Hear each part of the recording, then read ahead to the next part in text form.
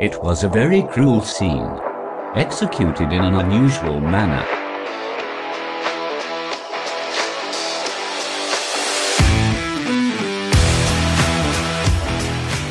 Hey, Cruel Coven. Hey there, freaks.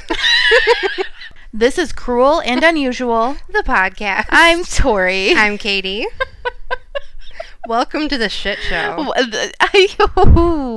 Honestly, though, Yeah. I can't describe to you guys, Coven, how terrible we are at this.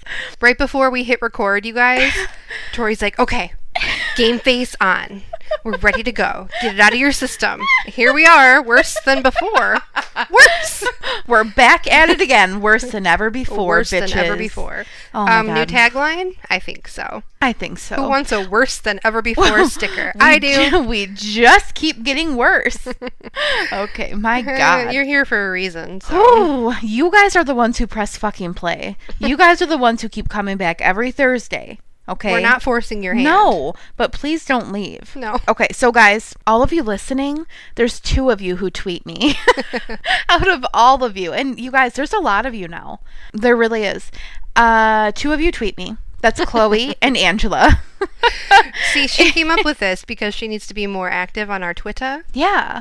I feel like that this new installment, this new 2-second segment of the show will truly hold me accountable. So basically what I was talking to Katie about earlier was I was like, you know what we should do? And she was like, what? And because I say that to her 10 times a day. Number 1, it was this, and then it was a serial killer calendar, so Yep. keep an eye out for that.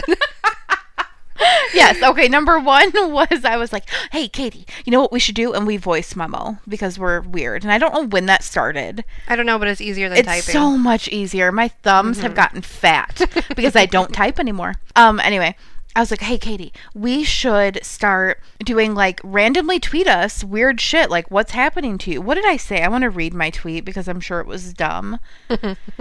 Here's how I said it on the tweeter. We are going to start doing tweet shout outs, all in all caps, in our like main a carnival episodes. game. Yeah. Step right 2 up. 2 tickets, please, Tweet ma'am. shutouts. In our main episodes on Thursdays. Tweet me your weird shit. What you ate for breakfast. How you told some dummy off for being a loser. I want to hear it. And guess who replied?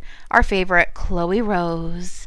Let me just tell you what she did today. Okay. Okay. Have you read it? You don't go on there often. No, I haven't read it. I didn't look at it. Okay, so Chloe tweeted, today at the grocery store, a wrinkly old man in a MAGA hat gave me a dirty look about my blue hair. Have you seen her hair? I did. I saw it on So Instagram. pretty. It's gorgeous, Chloe. I love it. Anyway, gave me a dirty look about my blue hair, and my filter just wasn't on, so I told him to not look at me if he didn't like what he saw, and back the fuck out of my way. That's Yes. my girl. But you guys, if you have a tweeter, get on it, even if it's just to talk to me, because I'm really only on it just to talk to you, so we Right. have something in common. Whatever you feel like, just shout it out. Headlines? All right, you ready? I'm ready. You ready for a headline? Ooh, I'm ready I've for a got- good one. Something for you. This is a COVID story, but it's a feel-good COVID story. Okay. This is from UPI.com. 2 sisters from Nebraska who hadn't seen each other in over 50 years were reunited because of COVID-19. Bev Borrow, who's 53, she's a medication aide at a hospital in Nebraska. She was assigned her patient list for the day, and a name on it jumped out at her, Doris Crippen. 73 years old. Doris had been in the hospital with COVID and a broken arm. Bev says that Doris is hard of hearing, so she used a whiteboard to communicate with her, and they figured out that they had the same father. Oh. They have different mothers. They were not raised together. Bev was put into foster care as an infant before she was adopted.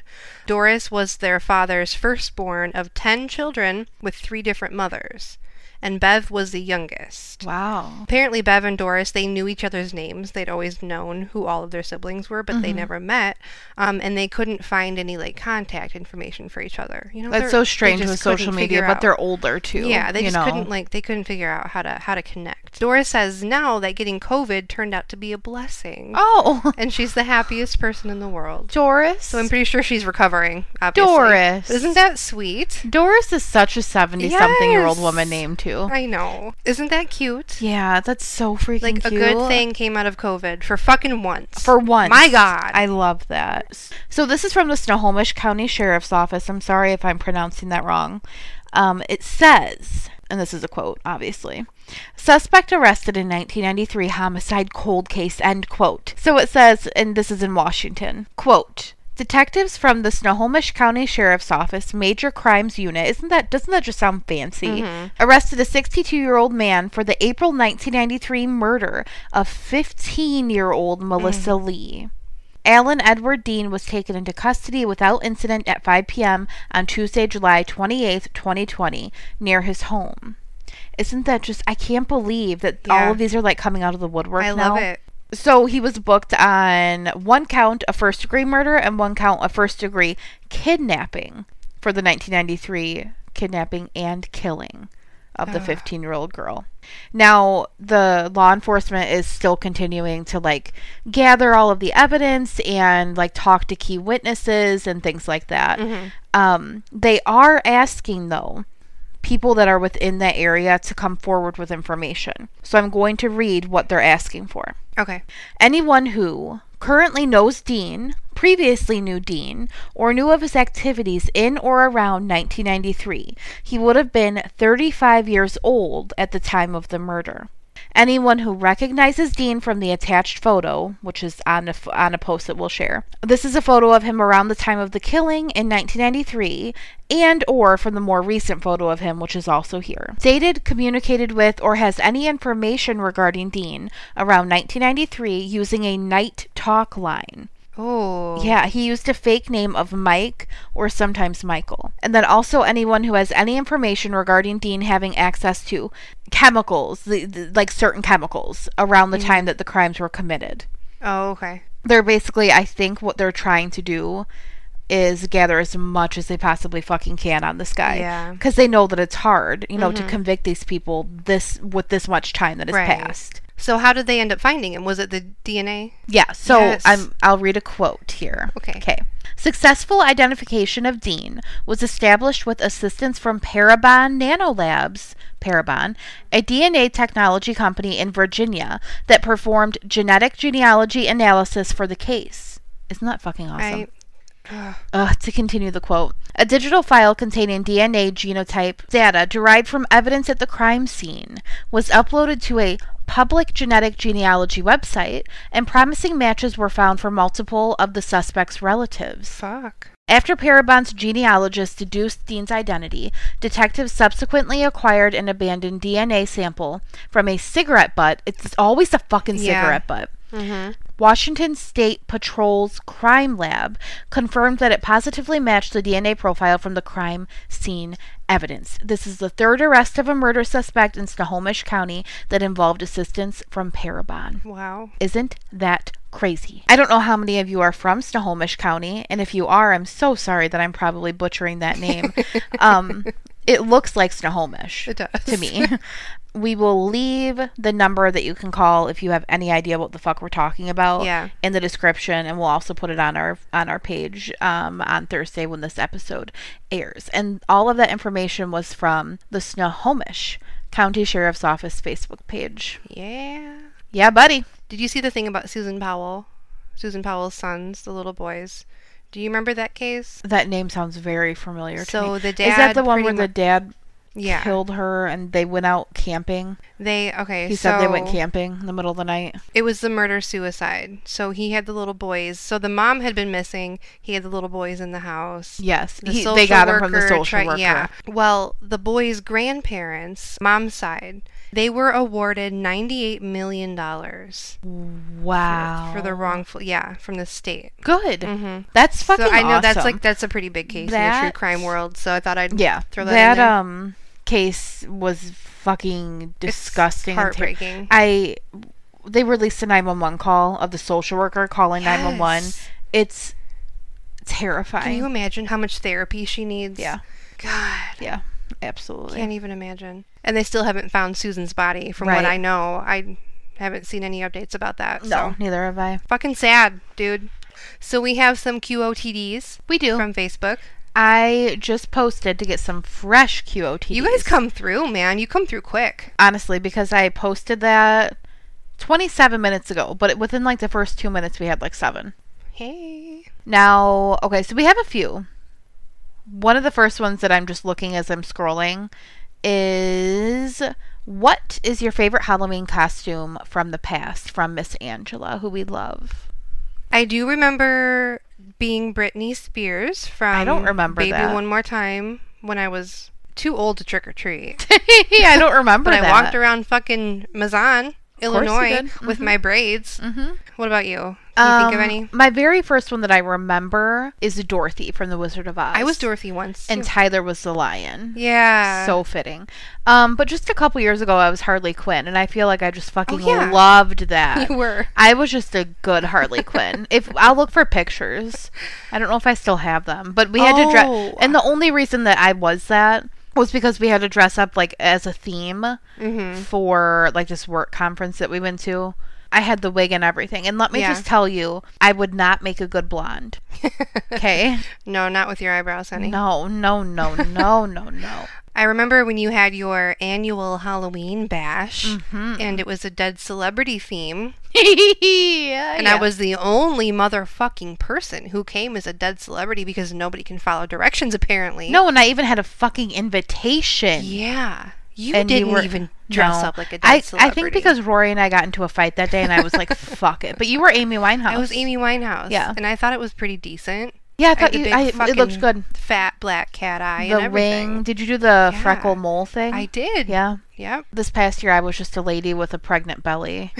Yeah. And so I'm kind of excited to see what I'll be this year. I know. Hopefully, COVID will just be a thing of the past. I If know. not, me and Tanner can just come and me and you can get drunk and yes. let them talk about whatever men Whatever talk about. the hell, the unions, I'm sure.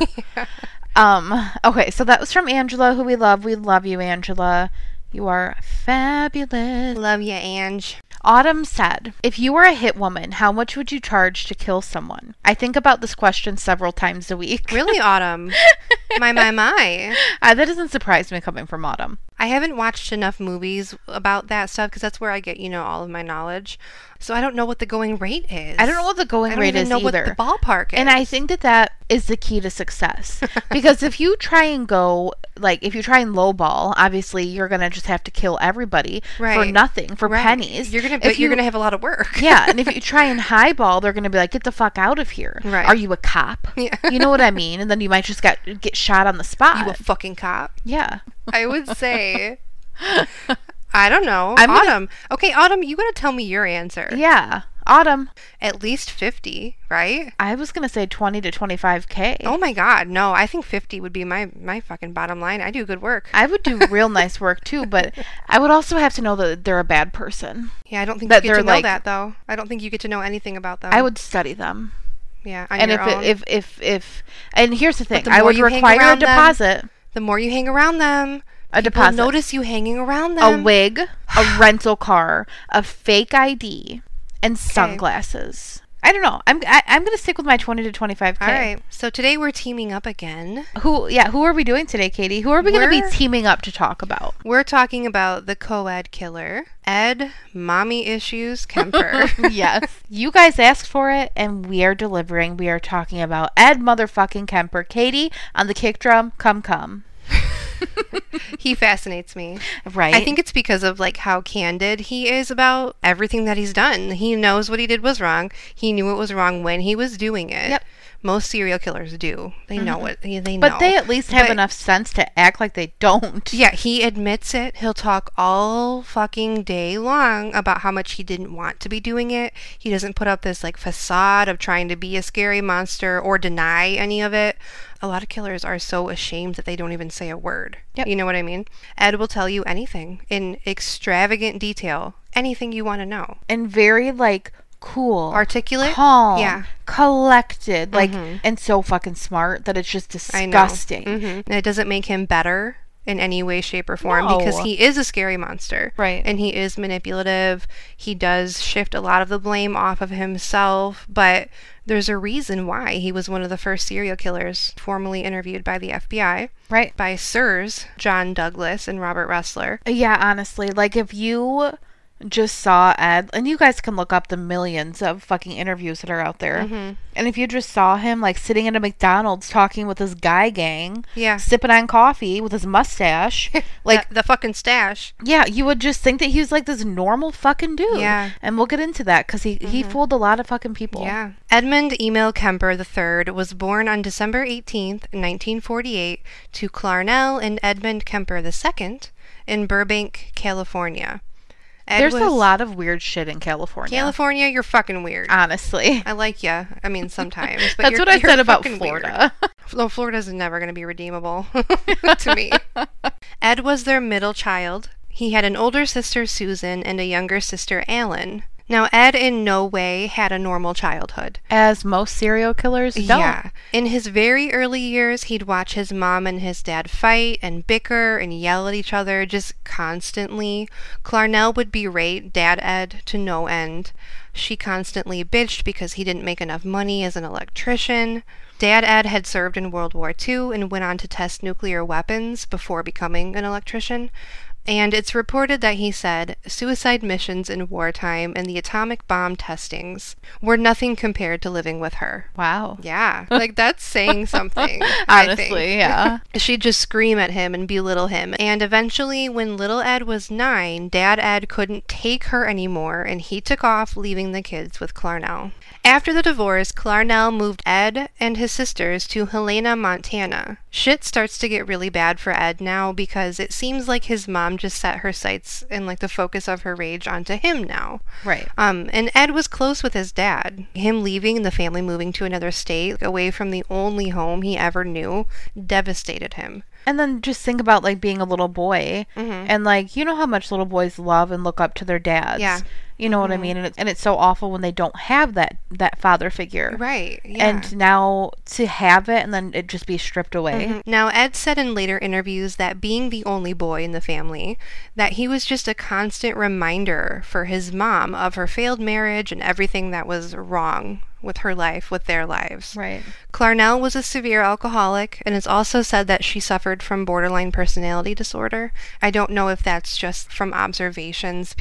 I don't know. Yeah. And they say that that was the cause of her rage. But I also sensed with my spidey senses that she might have been really, really, like, overly religious. Oh, wow. Yeah. And I say this because... So Clarnell had this thought in her mind that it was inappropriate for Ed to share a bedroom with his sisters.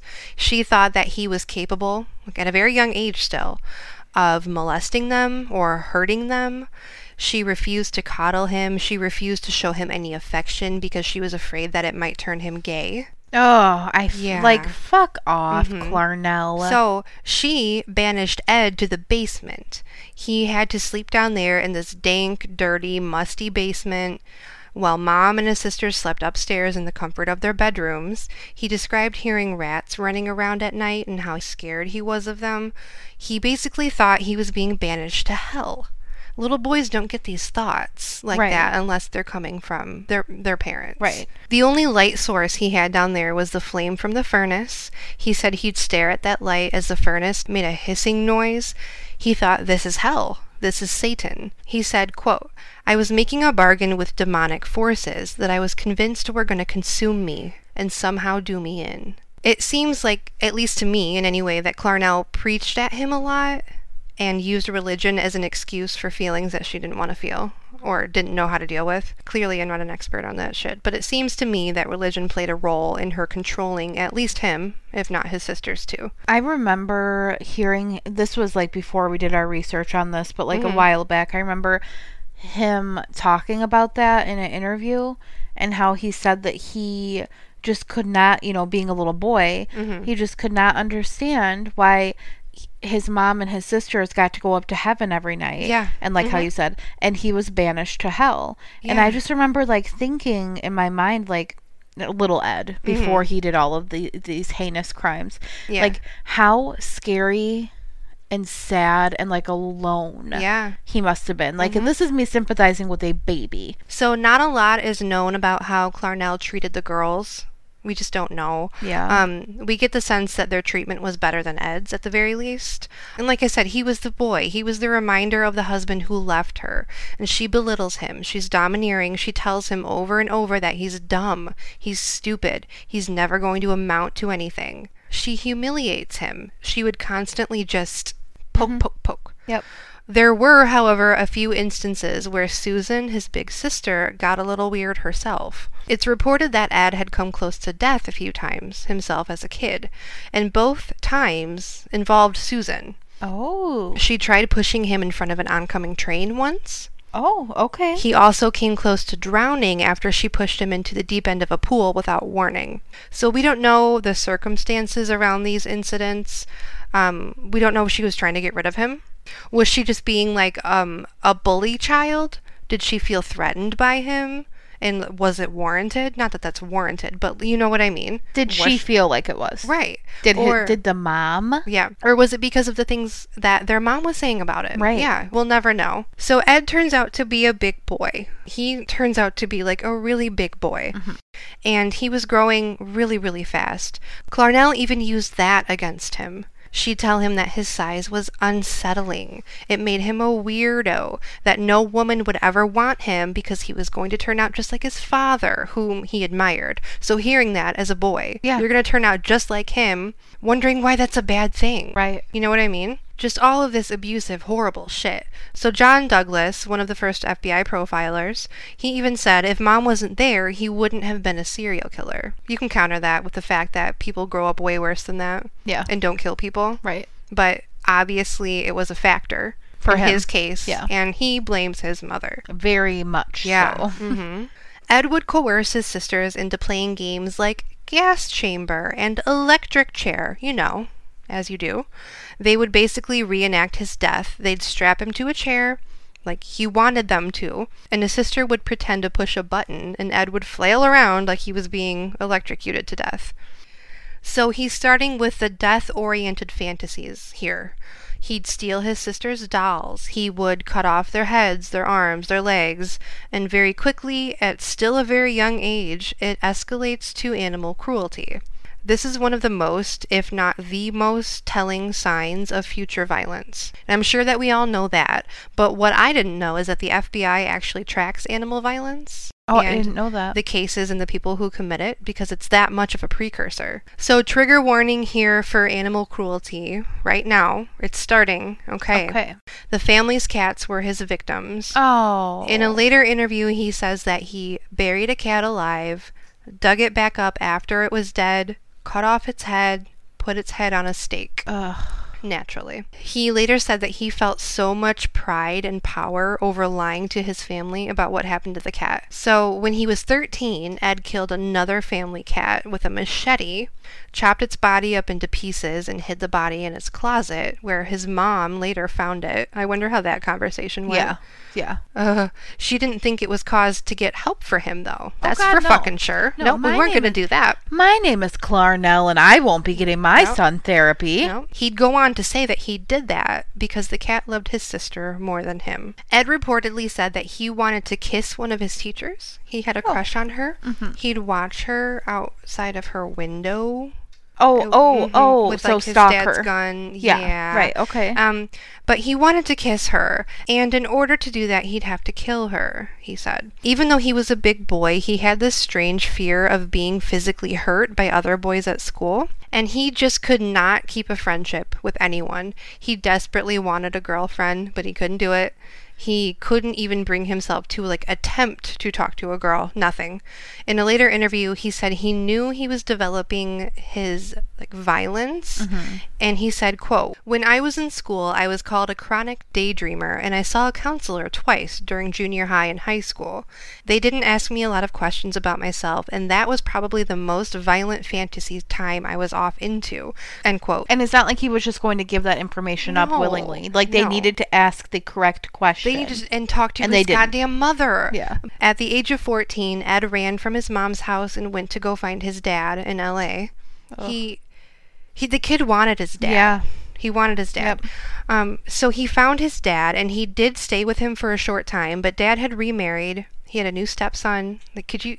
Yeah. God. And Ed being there made it really hard for him to enjoy his new life and pretend he didn't leave his whole ass family behind. Oh, yeah. I imagine so. Ed's dad and stepmom felt something was off with him. His behavior was threatening to them. And they found themselves like, what the fuck are we going to do with him? Another blow for Ed. He was rejected once again. I just hate that because it's like with his mom, she's reminded of, you know, her past. And she takes it out on him. He never got any sort of affection or love or anything from her. And the exact same with his dad. You know, Ed reminds his dad of his whole ass family, as you put it. And so neither of them want anything to do with him. Right. And so he was sent to live with his grandparents, Maud and Edmund Kemper the first. The original. The original Ed. I actually put that. The original Ed, the OE. These were his paternal grandparents, obviously, and they lived in the mountains of North Fork, California. So it's 1964. Ed is 15. He's sent to this remote area, a 17-acre farm, and he was not happy to be there. But he kind of like settled in, as much as he could. He started school at Sierra Joint Union High School in Toll House, California. His teachers remember that he kind of just blended right in. He was shy, he got average grades, he didn't get into trouble, he didn't draw any attention to himself besides the attention that he couldn't prevent because of his size. Right. You know how fucking kids are. At 15, he was already 6'7" and 173 pounds. Wow. Yeah. At 15. At 15 years old, yeah. So the situation at his new home was tense. It was bearable at the very least, but it wasn't great. Maud and original Ed did begin to see what both his mom and dad meant when they mentioned his strange behavior, but they figured if they kept him busy enough, things would be fine. Ed really loved his grandpa. He admired him. He looked up to him. It's like he finally had this father figure who would give him the time of day. Right. Maud, however, seemed to remind him of his mother and all of the hatred he harbored for her. Maud was controlling too, according to Ed. Everyone seems controlling when you're 15 and you can't do fucking shit for yourself. You know what I mean? So who knows? But he said she constantly nagged at him. She verbally abused him, just like his mom. But Grandpa gave him a gun. A .22 rifle. Why not? Yeah. And Ed took his aggressions out on gophers and rabbits. He was warned not to shoot the birds, but he did anyway. And when the school year ended, he was sent back to his mother. He lasted 2 weeks there, back in Helena, before being sent back to the farm. Mom's like, no. I don't want Go him. back, yeah. I don't want to deal with him. You take him. Yep. Can you imagine being that way to someone that you birthed out your vagina? No. Or out your belly, No. whatever, however you do it. Yeah. Like something that grew inside of you. Yeah. God. So when he got back, Maud noticed that any progress he'd previously made at the farm was completely gone. He'd regressed back to being depressed, sullen, pessimistic. Grandma was nagging, and while he loved Grandpa was boring to Ed. God damn it, original Ed. Boring Grandpa, OE. He just liked to sit around and play dominoes. Yeah, fuck.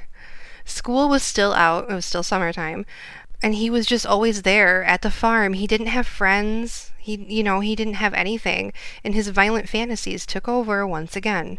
He would imagine his grandma sitting inside of their outhouse while he shot round after round into the wooden door. He aimed his rifle at her from far away without her knowing and thought about what it would feel like to shoot her. Maud was getting nervous. They had another gun in the house, and it's reported that she'd take it with her when she left so Ed wouldn't get a hold of it. Oh, wow. She told him to never touch it. Like, don't fucking touch the gun, Ed. I don't trust you. Don't do it. She didn't trust him at all, and Ed took that as an insult, another insult. And all summer, he was just stewing, and, getting worse and worse. The tension was growing, getting just thicker. Basking in her hatred. Yep. So, on August 27th, 1964, Maud was sitting at the kitchen table. And fun fact, I didn't know this, Maud was actually in the middle of writing a children's book. Yes. Yeah. Isn't that She was crazy? sitting- yeah. You're a fucking asshole to your grandson, and you write children's books. Or was she? We don't know. Oh, yeah, that's just what they say. I mean, who knows? But yeah, if she was that much of an asshole, yeah, writing a children's book kind of weird. fucking sucks. So she was sitting there at the table looking at proofs of the images before it was published, but she could feel Ed's eyes on her. She looked up at him and he was staring at her with this like strange, unsettling expression. She told him to knock it off. Ed whistled for his dog. He picked up his rifle and told Maude he was going out shooting. Maude reminded him not to shoot the fucking birds. Like I've told you 100 times, don't shoot the fucking birds. Ed left, but he stood outside and watched Maude from behind the screen door, where she sat with her back to him. He brought up his rifle and he shot her once in the back of the head. She slumped over and then he fired 2 more shots into her back. He went inside, wrapped her head in a towel, and dragged her body into a bedroom. A little while later, Original Ed came back home from getting groceries, and while he was unloading the bags from the truck, Ed aimed his rifle at his head and shot him. Ed was horrified at himself. He had no idea what to do. He knew he'd never get away with what he'd done. He was panicking. His grandparents didn't go on vacation, so he couldn't use that excuse. Their friends would get suspicious. They'd come fucking looking. He knew he was not going to get away with it. So what he did next was shocking. He called his mom. He gave a little ring-a-ding-ding I to mean, he's a Clarnell. 15-year-old kid. Yeah. You know, as much as he hated her, I'm Yeah. sure it's like, oh no, like, mom's going to know what the fuck to do. You know what I Yeah. mean? She told him to call the cops, and he did. The police came to arrest him. They take him in for questioning, and Ed confessed really quickly. Obviously, he did it. When they asked, why your grandpa? You liked him. He said, I didn't want grandpa to see that his wife was dead. He would have had a heart attack. It's just so, Yeah. like, strange how his brain was working. Yeah. Either that or how he was, like, trying to cover up. You know what I mean? Yeah. So Ed was incarcerated in a juvenile hall while the California Youth Authority tried to figure out what the fuck they were going to do with him. While he was there, a court-appointed psychiatrist evaluated Ed, and he was diagnosed as a paranoid schizophrenic. They committed him to Atascadero State Hospital just a few weeks before his 16th birthday. Ed said, quote, at the time, I was 6'7" and I weighed 173 pounds. They couldn't believe that I was under 16. The judge had appointed a psychiatrist. His report was that I was mentally ill, but that I was what he called, how did he put that? I was salvageable, that I should be treated and not punished, end quote. Since Atascadero was a state hospital, people who were deemed criminally insane could be sent there. It was a mental health facility. It was not a prison. They didn't have like armed guards or anything like that. They focused on treatment and rehab. But there were a lot of severely mentally ill patients who had done horrible things in the midst of a psychotic break or a psychotic episode. That wasn't Ed, though.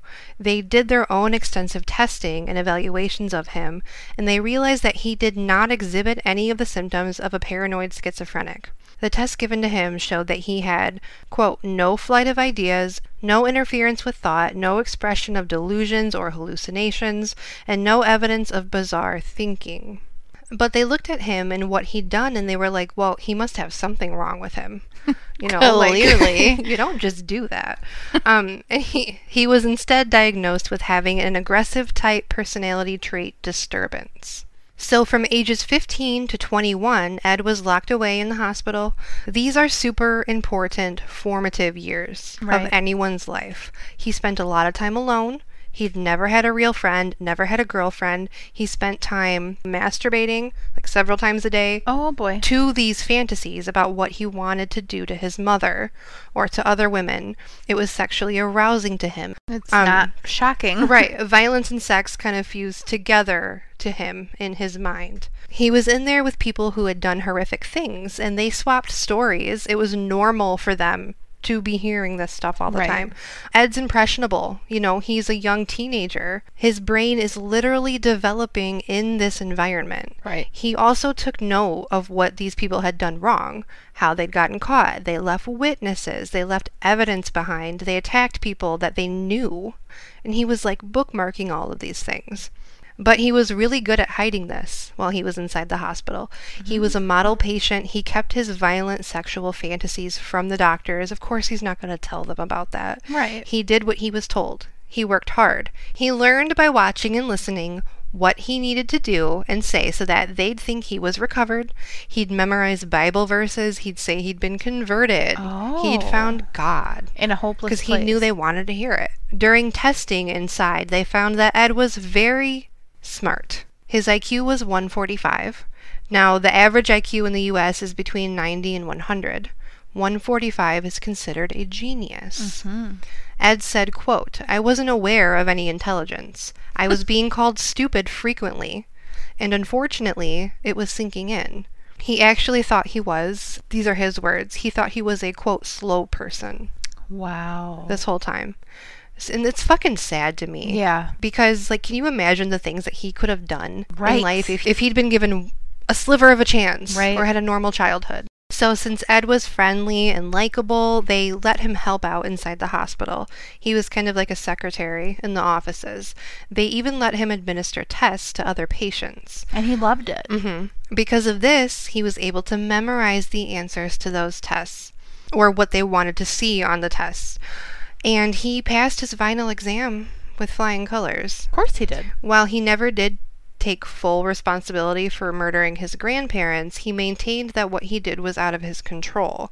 He pretty much faked being the perfect, like, reformed patient. He was released and declared sane at the age of 21.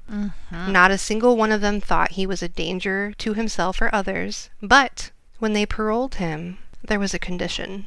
They forced him to move in with his mother, Clarnell. And now Tori's taking over this rodeo. She's hopping on her bull. She's getting her notes ready. She's going to put one hand in the air. Could you The even, rest like, of the podcast. fucking picture that? It's disgusting. I was picturing it while I was saying it, because that's how I think. Okay. Tori here. Fuck you. Okay. So, like Katie said, he's 21. It's 1969. And Ed is released, and his juvenile record was expunged. So Ed is back living with Clarnell, like Katie said. He ends up getting a job, and he is actually just doing all of the things that he needs to do. He's flying under the radar. He's keeping up with his probationary check-ins. He knew exactly what to say and what to do to make sure that his probation officer did not suspect that he was up to anything. And that is the exact opposite of what happened. The Department of Transportation hired him in 1971. It was his dream to be a police officer, but sadly for Ed, he was too tall to be a police officer. Ed Kemper was 6'9" and 300 pounds at this point, which is like fucking unheard of. It's like a damn tree. Yeah, you do not see people who are 6'9", No. 300 pounds. No, the boy is a tree. Yeah, and when you hear like 300 pounds, you're thinking, oh wow, he's a big boy. But he didn't look like a big boy like that. No, because he was so damn tall. Yeah, it was so fucking stretched out. And if he would have been like 200 pounds, he would have looked like a dying man. Right. You know? Apparently, and I never knew this until like years ago now when I was doing research on Ed Kemper for something else. And that's when I found out that there were even restrictions with height and weight to be a police officer. I mean, I guess it makes sense to a point that they want you to be in really great physical shape because you're going to have to be running around after these criminals. Right. But I never knew that there was a fucking height limit Yeah. on them. It's I did not crazy, know right? that. So despite being unable to become a police officer, he still hung out with a lot of the cops at a few Santa Cruz bars. And he actually bought a motorcycle to be more cop-like. One of the main bars that he frequented to hang out with the cops was called the Jury Room Bar, which is just fitting. Right. That's kind of lame, guys. Like, come on. He basically he just would go frequent the bar after a long hard day at work, and he'd sit around the bar and he would just bullshit with all the police officers. Now, these police officers did not know that good old Ed murdered his grandparents. It was expunged, as I said, and it isn't exactly something that you just bring up in casual conversation, let alone casual conversation with a police officer. And he's too smart for that. Right. You know? He loved talking. Ed was just a fucking talker, talking about this and talking about that. He would hang out with the officers. He would talk about guns and knives and police procedurals. He loved hearing about the different things that they did, like the different things that they saw out on the road that day. He loved to hear about just everything, every single thing that had to do with being a cop, the different procedures that they followed, the different rules that they had to follow, the criminal aspect of things. He just soaked all of that in and loved every single fucking second of it. He ate that shit up. So, like we said, Ed is back living with good old Clarnell, his mother, in Santa Cruz, California. Clarnell worked at UCSC, which was University of California, Santa Cruz, as an admin member, and the moment Ed moved back in with her, the arguing, the fighting, and the bickering restarted like it had never fucking ended. That flame was still going. She just started right back fucking up, belittling Ed again, just like she did when he was a little boy, and it just completely fucking triggered him. It made this deep, dark fire within him light back up. It's really funny that you just said it never went out. We were just not on the same page when we were writing these things. I think it's very important to note now, before I start this next part, that serial killers were very talked about and very common and very publicized in the 70s, especially in the Santa Cruz area. Yeah. You have all of these people who are 50, 60, 70, 80 years old now who were back in my day, we never had these problems. But yes, you they do, did. and they remember, this was so talked about. This was the same area, Santa Cruz, the Santa Cruz area. This is where John Fraser, David Carpenter, Mansfield, and Herbert Mullins were also killing people at this exact same time. Santa Cruz was dubbed the murder capital of the world by the media and the press, and these killings were super fucking publicized. Yeah. Ed ended up moving closer to San Francisco, to Alameda, and shared an apartment with his friend, which is weird because he never fucking had friends before. Right. Even though he didn't live with Clarnell anymore, she would still call him and berate him through the phone line. It was just not enough for her to belittle him when he was younger, belittle him when he came back and lived with her. Now he's gone and she still has to do it. Yeah.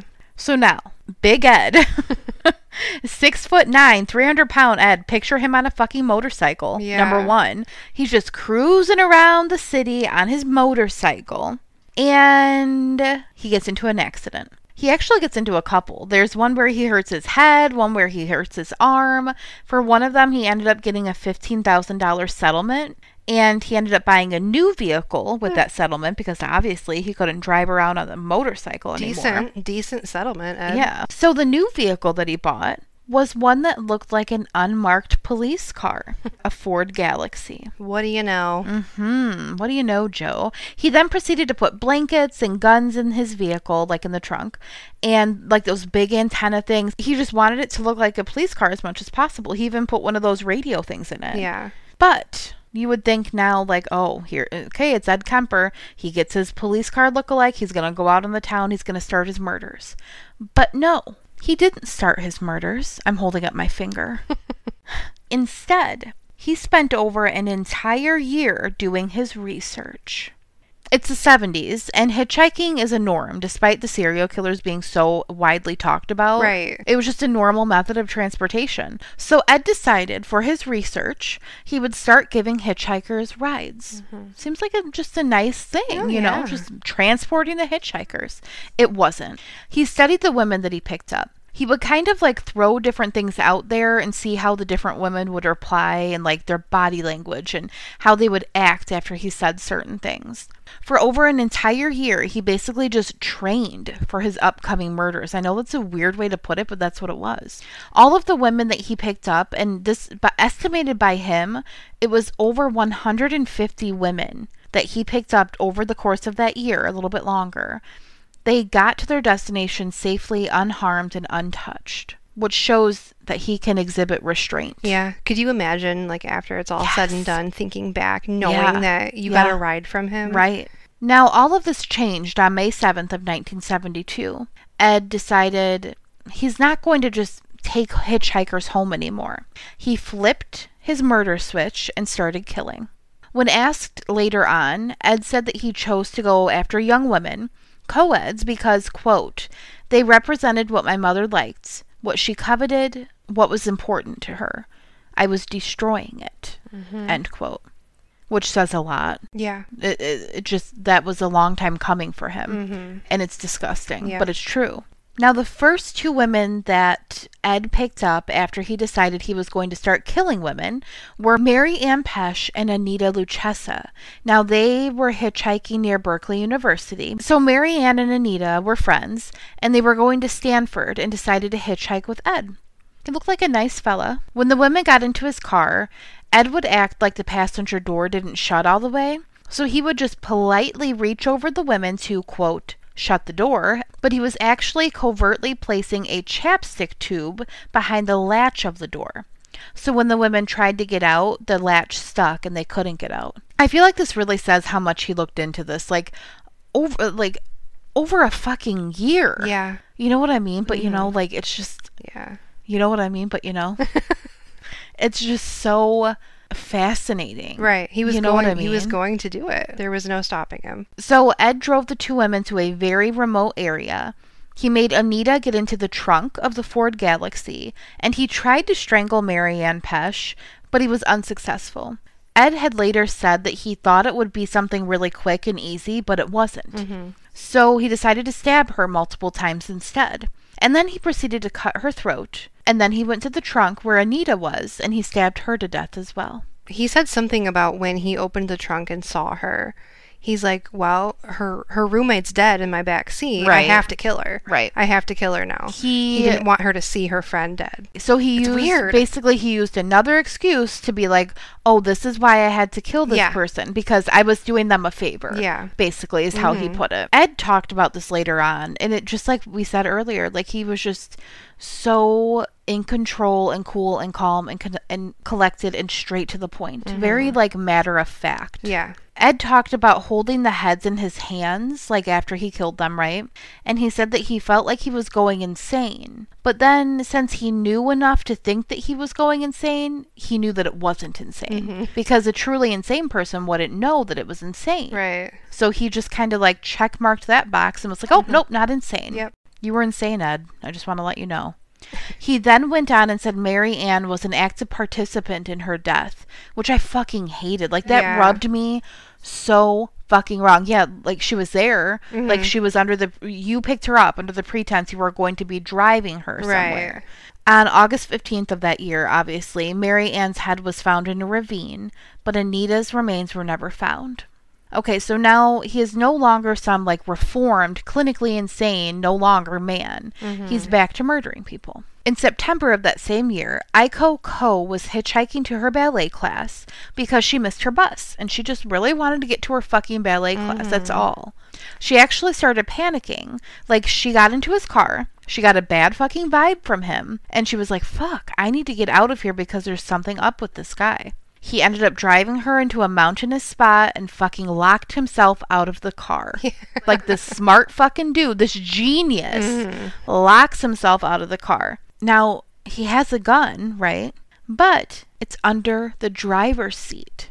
It's just so crazy thinking about how all of this could have ended. Yeah. If she would have known. But there's no way for her to know. She's like a 15-year-old girl. Exactly. Like, no. But it's just like if she would have like seen it poking out or if like it had like slid. You know what I mean? Like, if these minor details would just be altered a little bit. But sadly, Aiko ended up letting him back in because she was probably like, well, there's no way around it. I can't just keep him outside the car. Yeah, or he talked her into, talked her into with his it. smooth voice. He ended up putting tape over her mouth shortly after she unlocked the doors, and then put his fingers in her nose. He ended up, which obviously didn't work, to suffocate her. Yeah. But that's what he like thought. Like, you would think after a year of studying people. Right. But he really fucked these things up. Like, he did. Yeah. He was not. You would think that he would be so much. You'd think he'd be a smooth criminal. Right. But he wasn't a smooth criminal. He had no idea what he was doing, which is weird. So when shoving his fingers up this poor girl's fucking nose didn't work,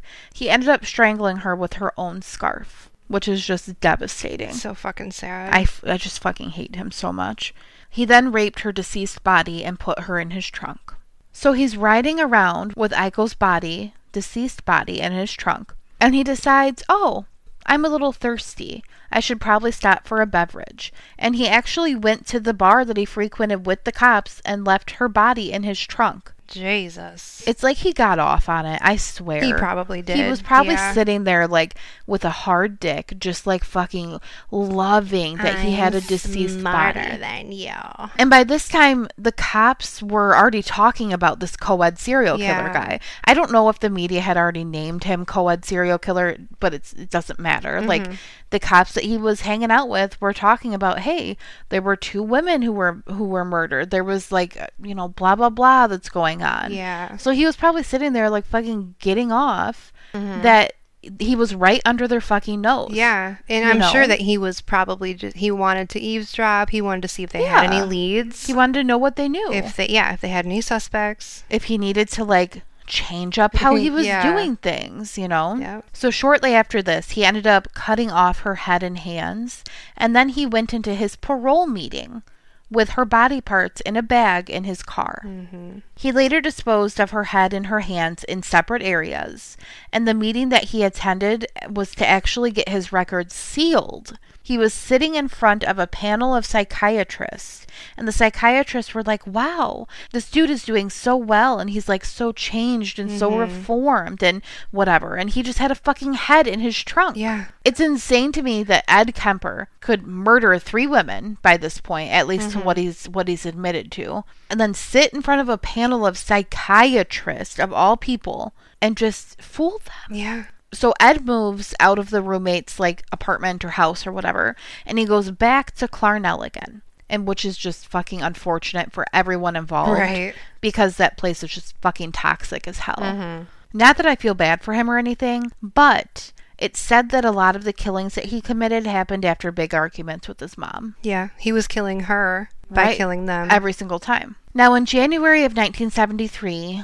Ed went out and bought a .22 caliber pistol. He came upon Cindy Shaw, who was 19 years old. She was trying to get to a class at the college that she was attending, and he obviously was like, hey, I'll take you there. But what he ended up doing was shooting her with that .22 caliber pistol somewhere near Watsonville. And then he ended up taking her to his house that he lived in with Clarnell, and he hid her body in his room. It's said that he committed necrophilia with her body after his mom left for work the next day.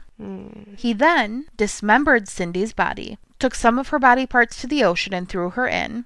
But her head, however, he didn't throw in the ocean. He ended up taking the bullet out of her head, and then he buried it in the backyard, directly facing his mom's bedroom window. And this is a direct quote from him. My mom always wanted people to look up to her. End quote. Isn't that disgusting? Yep. So this is one of the only bodies that he actually kept, and it's not really understood why. It's just said that he took a special interest in Cindy Shaw. Like, so he killed multiple people, but he only kept her head and placed it under the mom's window. They weren't really sure why Cindy, but that's who he ended up doing that with. Now, some of her remains were found just the next day. So, like, he threw them into the Pacific Ocean, and then they washed up right to shore. She was later identified by her fingerprints, as well as they compared her chest x-ray too. Like, she had just had a chest x-ray done not that long ago. Now, on February 5th of 1973, Ed and his mom get into another huge blowout, and Ed just decides to leave. Like, he can't handle it. So he said that he wanted to go to the movies, but he never intended on going to the movies. His car had a parking sticker for the college because his mom worked there, and he knew in his mind that the next good-looking woman he found would be dead. At first, he picks up Rosalind. And then, with her still in the car, he pulls over and picks up Alice while praying around the college. So now he has 2 girls in his car, 2 co-eds. Normally, Ed would just take his victims up into the mountains or go somewhere remote, and then he would strangle them or suffocate them or shoot them, whatever he chose on that occasion. But with Rosalind and Alice, he didn't even stop driving. He simply just turned around and shot Alice, who was in the back seat, and then turned to Rosalind and shot her at point-blank range. Alice did not die immediately, which is fucking heartbreaking. He then drove through the campus security area, like the gates, with these dead and dying bodies in his car. Then, with the dead and dying bodies in his car, he pulled over into a neighborhood and put the bodies in his trunk. Now, once back at home, or at Clarnell's home, he actually beheaded Rosalind and Alice in the trunk right out in the open. It was nighttime, but his neighbor's picture window was wide open, he said. It was around 11 p.m., and he knew it was totally possible to be seen, but he didn't give a shit. He was like standing there, hacking them up, the rest of their bodies, and he was getting off on it. Like he says, he talks about it in interviews. Yeah. And he's just like, I knew full well that there were people looking down at me across the street in their picture windows, and I was standing at my trunk hacking these dead bodies, and I didn't care. He ended up disposing of those 2 bodies about 60 miles away from Clarnell's home. In March of 1973, hikers in San Mateo County found heads out on Highway 1 and called the police. This is kind of when the co-ed killer was born, like in the media, and they also called him the co-ed butcher. Some of the hitchhikers would actually bring up his murders and talk about the co-ed killer, like once they got into his car. And Ed said, quote, "They didn't know it at the time, but they were getting a free ride. I couldn't touch that with a 10-foot pole," end quote. He said that the hitchhikers would speculate about why the guy was doing it, compare notes with him. He just couldn't kill them. He just enjoyed talking about the crimes he was committing way too much. He said that he didn't want the conversations to end, and he liked that these women were talking about it, which is just fucking insane. Yeah. I mean, it's not in the context, of course, that makes sense. Right. But that's just like, it's crazy. Now, ironically enough, the college started sending out these like mass announcements and bulletins to its students. They were telling them not to accept rides from people due to like all of this happening. The college announcement said, unless the car specifically has a campus sticker on it, do not trust them. Well, he had a fucking campus sticker. Yep. So it was like exactly like everything was just fucking falling right into place for him. And it's maddening. Ed later said that there were 2 women who looked extremely like Marianne and Anita, the first 2 women that he killed. And in his mind, he was just thinking like, it's gotta stop. Like, this needs to stop. It has to end. And then, shortly after, in fact, just 1 week later, Ed committed one of his most shocking crimes. That was 1 week before I murdered my mother. I said, she's gotta die. And I've gotta die.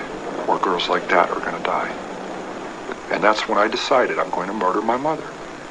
I knew a week before she died, I was going to kill her. And she went out to a party, she got soused, she came home, went to sleep. I was woken up by that, came out, I walked up to her bed, she's laying there reading a paperback. As many thousands of nights before. And she said, "Oh, I suppose you're going to want to sit up all night and talk now." Shit. And I looked at her and I said, "No." I said, "Good night."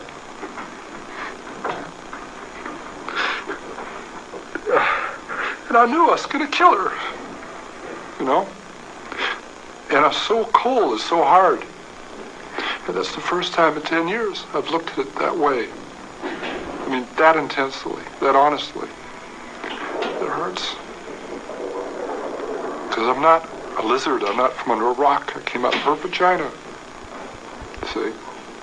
Came out of my mother. And in a rage, I went right back in. And there you have it. That is one of Ed's many interviews that he gave. And that is him just talking simply about his most shocking crime, killing his own mother. I'll just provide a little context here. So on Good Friday, another gigantic argument happens. And his mom goes out. She has her night of drinking. It's said before, like you said, that she was an alcoholic. She came home soused. She was in bed reading a paperback, like he said. And her very last words to him were, quote, "I suppose you're going to want to sit up all night and talk now," end quote. Isn't that just like... That crushed him. Yeah. I think that is why he just got emotional in the interview. That is what it was. Yeah. And then at the end of that interview, he says that again, like, "I suppose you're going to want to sit up all night and talk now." And then he goes, "I wish I had." Yeah. It's just, oh my God. So we didn't get to this part of the interview because I was trying to kind of spare you, but I think you should know the details because that's what we're here to deliver you. Yeah, this is gruesome. So, trigger warning, extreme violence. Ed goes into his mother's room and he beats her to death with a claw hammer. He then proceeds to dismember her body just like he did with the other women that he had been killing around the city. He cut his mother's head off, committed necrophilia with her head. He then went as far as to put her head on the mantle, and then he used her head as a dartboard. He then ended up cutting out her tongue and her voice box, and he tried to put them down the garbage disposal, which is very telling, like, of how much he fucking hated his mother. He was silencing her, literally. Right. He hated the way that she belittled him, and he cut out her fucking voice box because of it. Mm-hmm. Like, this was according to Ed, this was a long time coming. She had been berating him and belittling him his entire life, and now she couldn't do that. When he tried to put her voice box and her tongue down the garbage disposal, it just shot right back up. It couldn't, like, handle the flesh, I guess. It couldn't handle the thickness. At a later interview, Ed said, quote, "That seemed appropriate," end quote, in regards to the garbage disposal regurgitating his mother's voice box. Quote, "As much as she bitched and screamed and yelled at me over so many years," end quote. She had told Ed previously that she had not had sex with a man in 7 years because of him. It's just like, why? Number one, why do you tell your son that? Right. Number two, why is that his problem? Yeah. Number three, he's like a grown adult, so that's not why you're not having sex with a man, Clarnell. Mm-hmm. Anyways, he then decided that he hadn't had enough yet. He invited Sally, his dead mother's friend, over, and he wanted her to come for dinner. He said he was going to surprise his mother, you know, like she was just going to show up randomly. And once Sally was there, he ended up strangling her with the exact same scarf that he strangled Aiko with. He then put her body in one of the closets and committed necrophilia with her body as well. The next day, he went to a rental car place. He dropped Sally's vehicle off and got into another one, and he took off east. He drove for about 18 hours, and he only stopped for gas and soda, according to him. Once he was in Colorado on April 23rd, he actually called the Santa Cruz police himself and confessed to being the co-ed killer. The thing is, they just simply didn't believe him. They were like, sure, okay, Big Ed, whatever. Yeah. Eventually, the Santa Cruz police were working with the Colorado police that had jurisdiction over that area, and the police showed up to the payphone. They basically arrested him right by the payphone, and because of the fact that he was 6'9", he could literally put his hands on top of the payphone booth. Isn't that crazy? Which is just insane. So, I want to actually just put emphasis on the actual proceedings because that's important. So once he confessed to each of the 8 murders. He was arrested. He was only 24 years old at this time. Yeah. Doesn't he seem like he'd be like 80 by now? So he had killed at this point in this like stint. He had killed 6 college-aged women, his mother and Sally, his mother's best friend, and then obviously from before, the 2 grandparents. So let's talk about sentencing. Ed pleads innocent now by reason of insanity, despite confessing to all 8 murders. The trial lasted all of 5 weeks. The police didn't have enough physical evidence to actually tie him to each of the 8 murders, but they did have the fact that he originally confessed. He also led him to evidence, and he knew things that only the killer could possibly know, like things that they had never released to the media. The prosecution was able to play recordings and tapes of Ed Kemper speaking about the murders he committed in actual, like, detail, which obviously was incredibly incriminating as well. Ultimately, he was found guilty of first-degree murder after 5 hours of deliberation on all 8 charges, and he is currently serving 8 life sentences.